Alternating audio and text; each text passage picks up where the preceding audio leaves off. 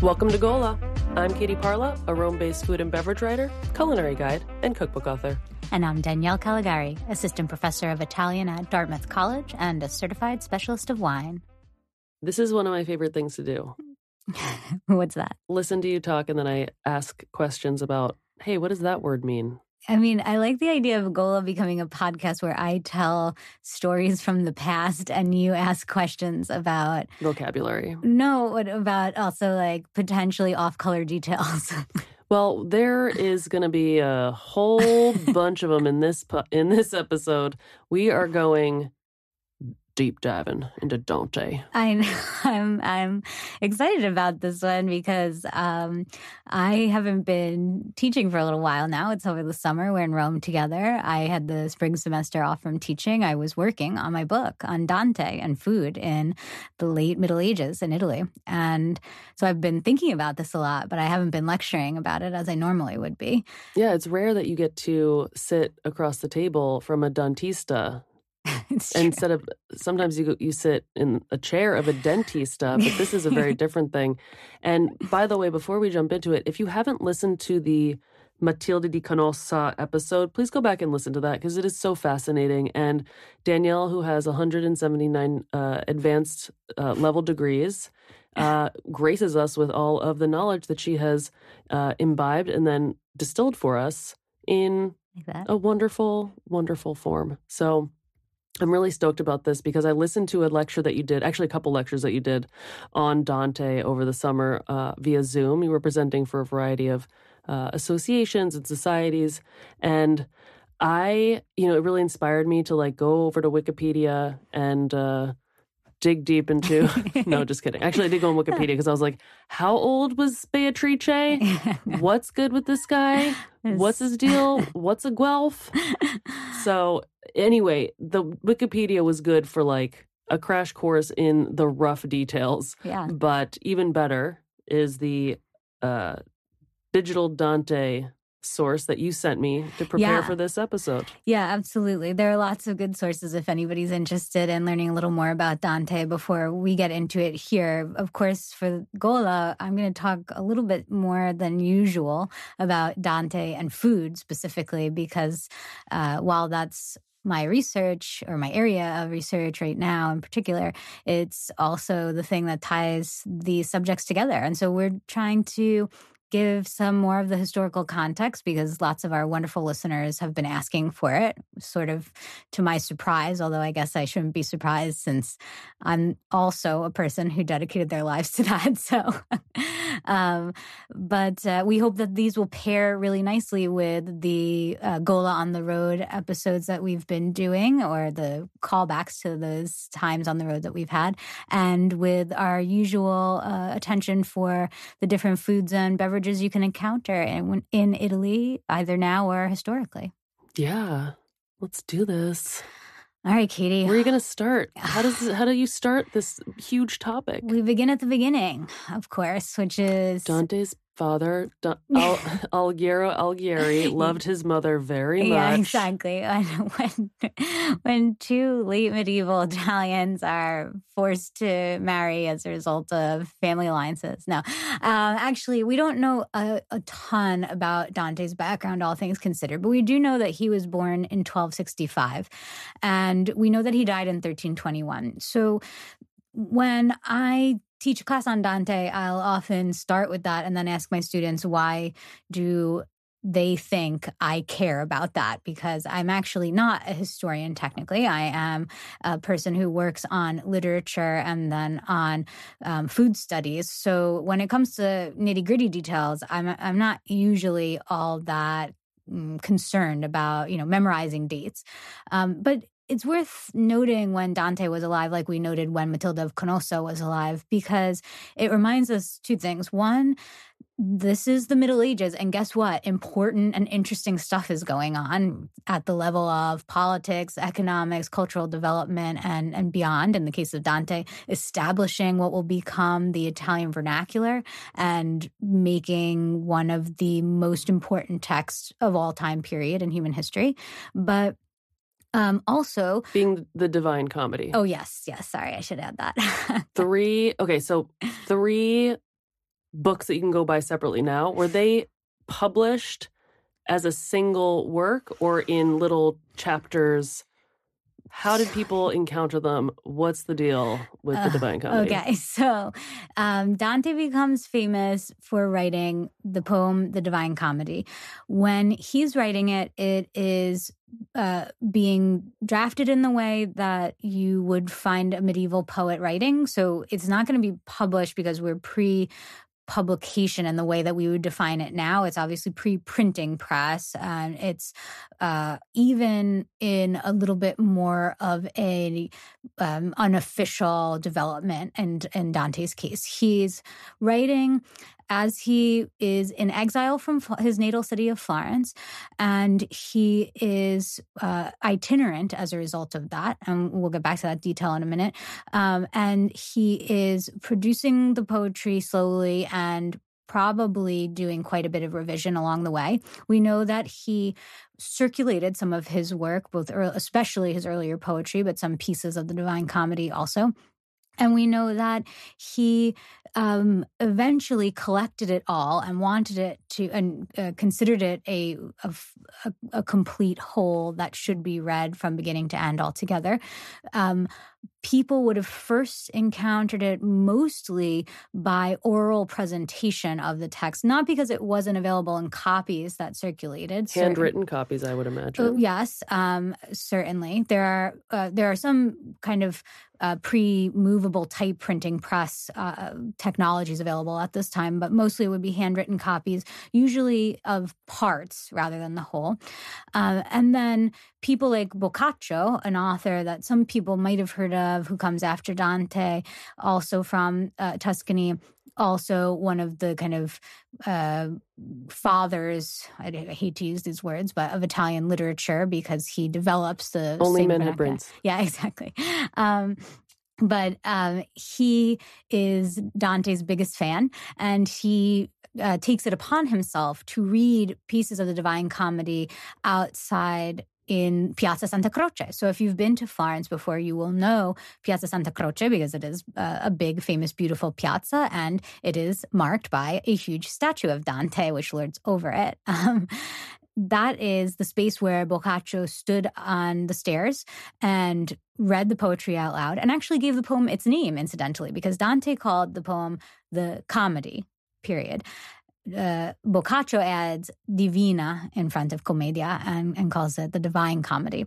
And the Divine Comedy is a masterpiece for lots of reasons, largely appreciated in Italy for the development of Italian language that came as a result of it and that is contained within it, but also because it is a kind of a compendium of all life at that time. The story of the Divine Comedy is actually the story of Dante traveling through the afterlife.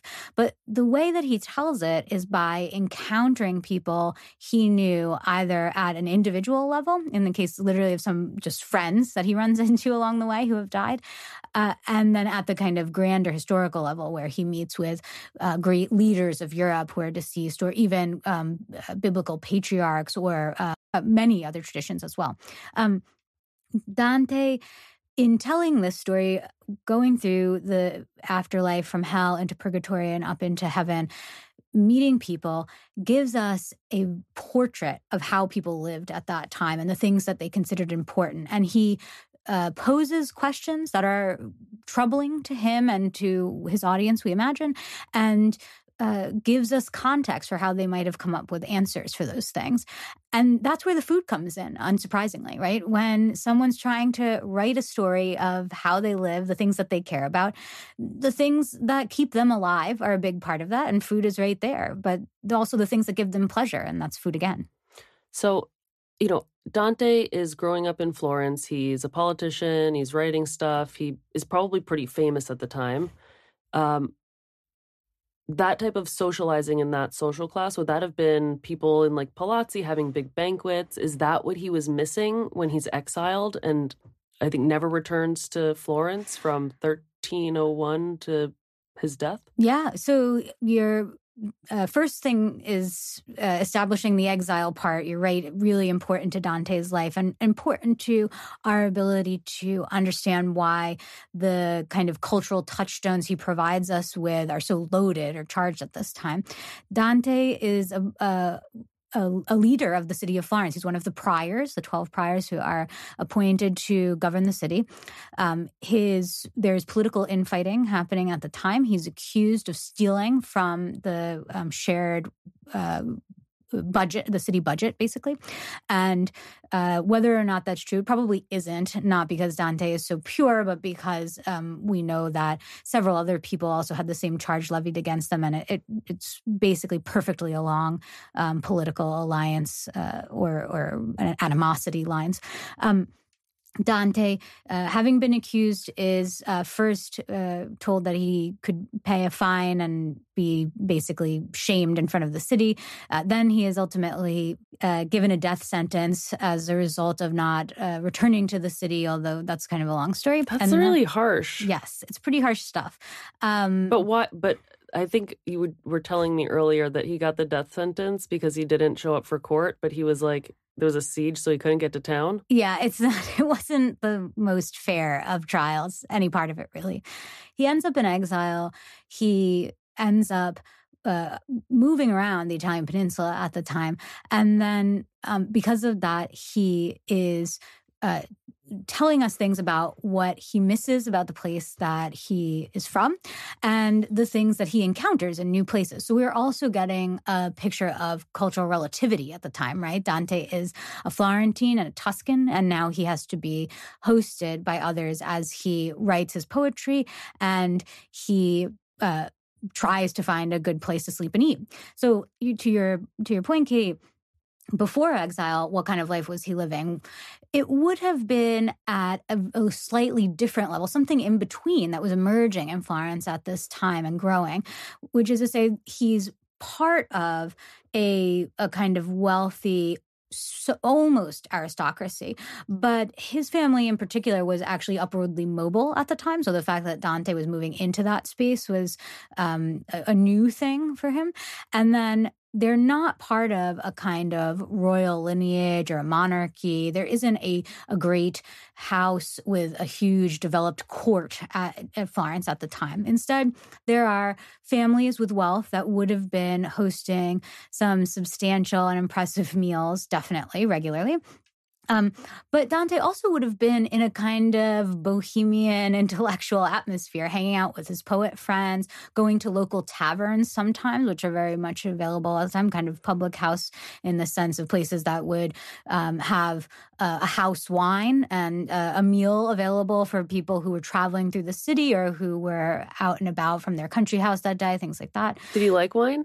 He sure did, and I can tell you why. And just should I walk in 20 us minutes there? Okay, yeah. Let me get us just to the point that you're talking about, which is a great one, which is, what's the context for how people are enjoying food at the time. So Dante's somewhere in between that, and ironically, when he goes into exile, he probably ended up in situations with grander kind of feasting and more formal dining because he was the guest of aristocracy at a higher level in places like Verona and then Ravenna, where he eventually dies in 1321. But he was in an in-between space. So he would have also kind of experienced some more would-be middle-class food lifestyle choices, right? Having to do the work of producing one's own bread and wine, for example, doing some subsistence farming even, having some relationships of barter where, your family has certain animals, certain produce available, and someone else maybe has an alimentare with prosciutto in the city and you trade for those things, stuff like that, definitely. Yeah. Okay. So many questions. Well, let's start with the wine then. I mean, did Dante like wine? Here's a great one because people have a tendency to think that in the Middle Ages in general, but in the past also even more broadly, that people only had bad wine. That's not the case. Palates change and interests change, and the way wine is made has changed. But we've talked about this on the podcast lots of times. People in the past not only had good wine, they knew what wine was good and what wine was bad. They cellared very good wine. They gifted wine that they knew to be of quality. They paid extra to get wine that wasn't from their area that was considered excellent. So certainly in like a broader context, people are enjoying wine. And in the Divine Comedy, Dante actually makes reference to wine lots of times. He makes reference to it in a metaphor where he explains that the way human souls are made is the way that is parallel to the way sun acts on grapes and makes them into wine. So calls us basically fermented little babies. And he uses that why, right? He uses that because he knows that people understand wine, right? That's the thing. Like people in Italy at the time have grapes growing outside. They leave them to ferment to make some wine and enjoy it, right? And so that's how he explains something that's hard to understand. He says, you know what? Bodies and souls and our connection to between this world and the next is really hard to understand.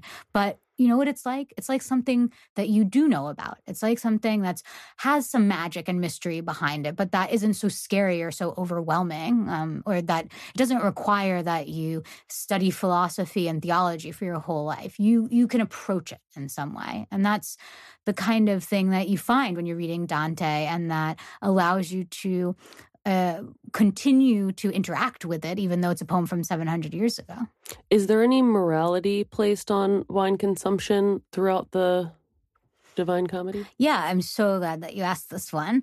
I can think of a few examples, actually, but one in particular that I've thought about a lot and written about is the figure of Martin IV. Our listeners have heard me bring this up before because he is infamously placed in purgatory for having enjoyed too much of a certain dish, which is eels in wine, eels cooked in vernaccia in particular.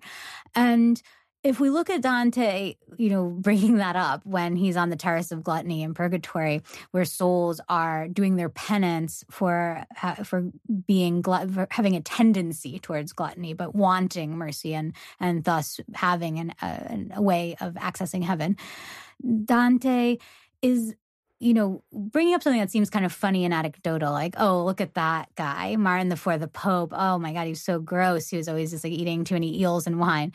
But by telling us about that, first of all, he tells us that there's a specific dish that exists at the time that people considered to be delicious and rare and worth, tracking down. And then he also tells us that there's a specific wine that not only is, in existence, but that must be recognizable, right? Because if he's writing about it, we know that he's putting it there because he knows his readers will know what it is. So he says vernaccia. He doesn't say white wine.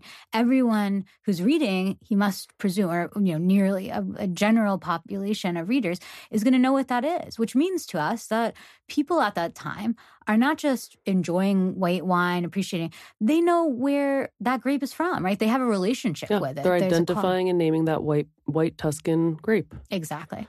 And eels, I'm sure anyone who has eaten an eel knows that it's super rich. And so it's like synonymous with this overindulgence and gluttony.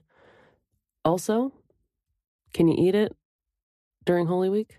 Is it a Good Friday dish? Does it pass? I believe that passes. So exactly the kind of thing you would see. Think of all the layers there, as Dante is pointing to that as a consumption practice that needs to be purged. A person who's supposed to be representing a kind of asceticism and austerity, and as the head of the church, turning around and going into his room and eating a big bucket of rich, fatty eels in this, acidic, bright, really, delicate, briny white wine from the coast of Tuscany going up into Liguria.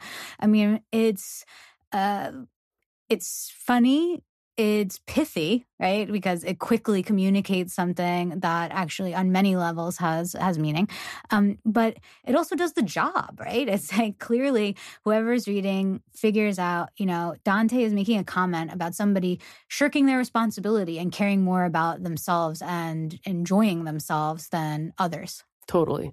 So in this sort of eel subject, I just want to touch on something. The terrain of Tuscany and Emilia-Romagna is very, very different in this time, particularly the abundance of waterways and stagnant ponds and things. Eels in some parts of this area in Italy are, common enough, but super small realities. But they used to be a lot more pervasive when the terrain was different and there were lots of like little tributary streams and not just, the Po River like bumbling along. Yes, definitely.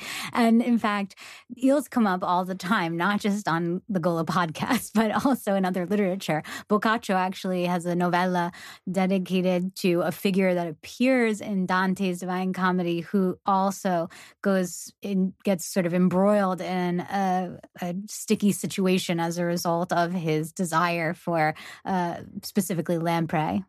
So good. I know. I love it. Yeah, I mean, Martin IV would have had a huge amount of eel available to him in the Tiber River. Absolutely. Anyone heading up north in like around Modena could have tapped into the eel sources there. I assume the Arno in Florence has eels. I got to assume. Oh, yeah. And Martin IV was actually crowned at Avignon, not at Rome. Oh, because it was the Avignon exile. Exactly. So he would have been more likely to be in north central Italy as a result of that if he was traveling down here. Yeah. So that's right. Yeah. Just a near 70-year period that I overlooked. Well, it's not. It's actually just crazy because there's the captivity period for the popes there is bizarre, but fascinating. Anyway. What about the religious implications of wine? Is there like any Eucharistic allusion, stuff like that happening? Absolutely. I mean, Dante, the Divine Comedy is a poem that's based on a Christian paradigm. So while Dante is a really comprehensive and kind of universal poet who gives all kinds of information about all different kinds of thought and comments on a lot of different both faith practices and sort of self-knowledge practices and spirituality, he is still giving a sort of, or laying out, we could say, a path towards communion with God that is very much familiar to a standard Christian doctrine, even if he kind of colors outside the lines a bunch of times. But when it comes to bread and wine in the Divine Comedy, we know that valence is absolutely present. It can't not be for any Christian at the time. But it's also, I think, a sort of indirect reminder of why those symbols are so important and how they become integrated into that religious doctrine and that kind of grander landscape. It's because of that familiarity, that universality, that intimacy. People in Italy are eating bread and drinking wine all the time. It's a part of the everyday diet. So it has this quotidian element to it, which is like, I know exactly what that is. That's very familiar.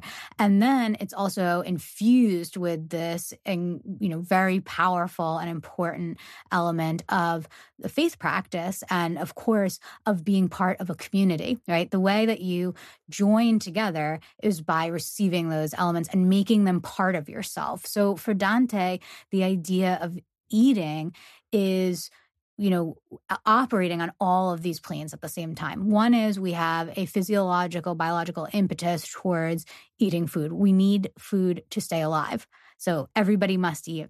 Then there's the fact that on any given day, any part of our lives, we have a relationship with the food that's colored by our social, cultural context, the values that we talked about before, moral, ethical ones, but also economic ones, political ones, availability issues, things like that.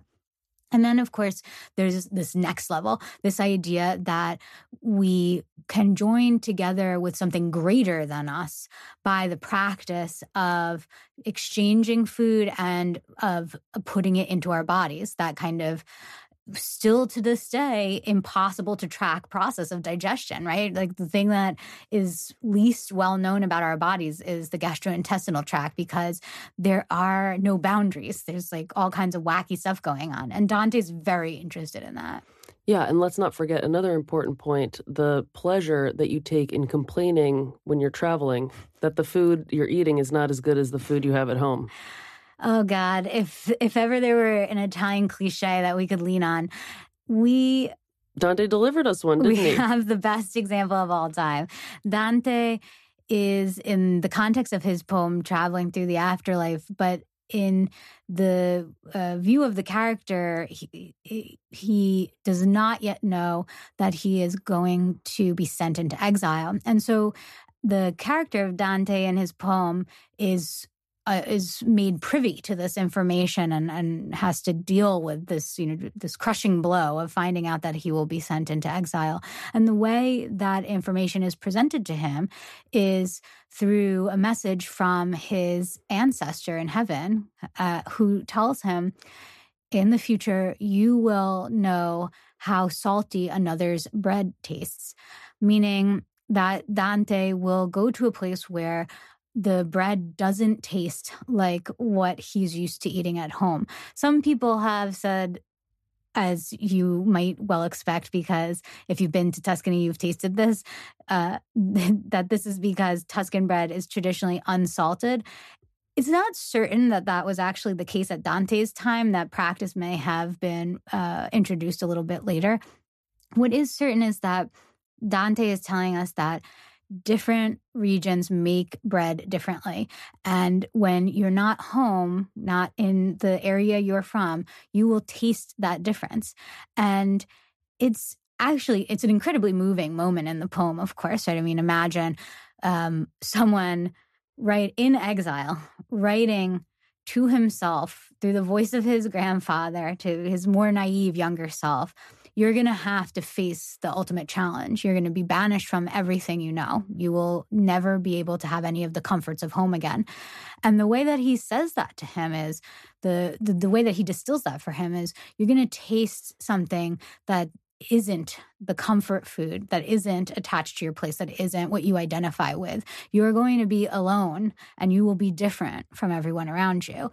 And you're going to have to deal with that.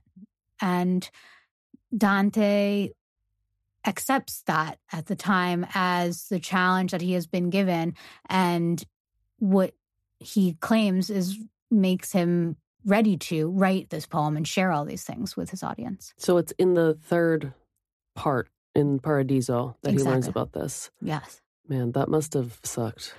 Yeah, it was clearly not great. At least he didn't hear about it in like the first canto of the Inferno. That would have been a sadder story. The story of the Pilgrim Dante in Divine Comedy is a tough one. He's getting he gets to do something that has never been done, this amazing journey through the afterlife. But he also gets some very hard lessons and some hard pills to swallow along the way. So aside from the vernaccia and eels and the perhaps saltless or under-seasoned bread, or just bread that tastes different than home, what other food analogies are made, allegories? What's going on in the food that you've investigated?